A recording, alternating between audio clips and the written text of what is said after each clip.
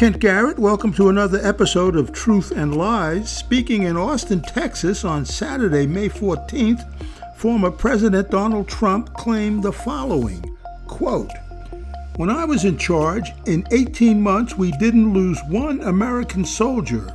In 18 months in Afghanistan, we lost nobody." That is a lie.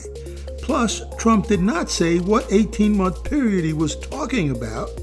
According to fact checkers at the Associated Press, there was an 18-month stretch that saw no combat or hostile deaths in Afghanistan.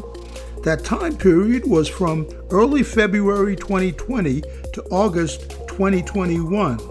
But it was a time period that also included Joe Biden's presidency. Politicians lie, we keep track.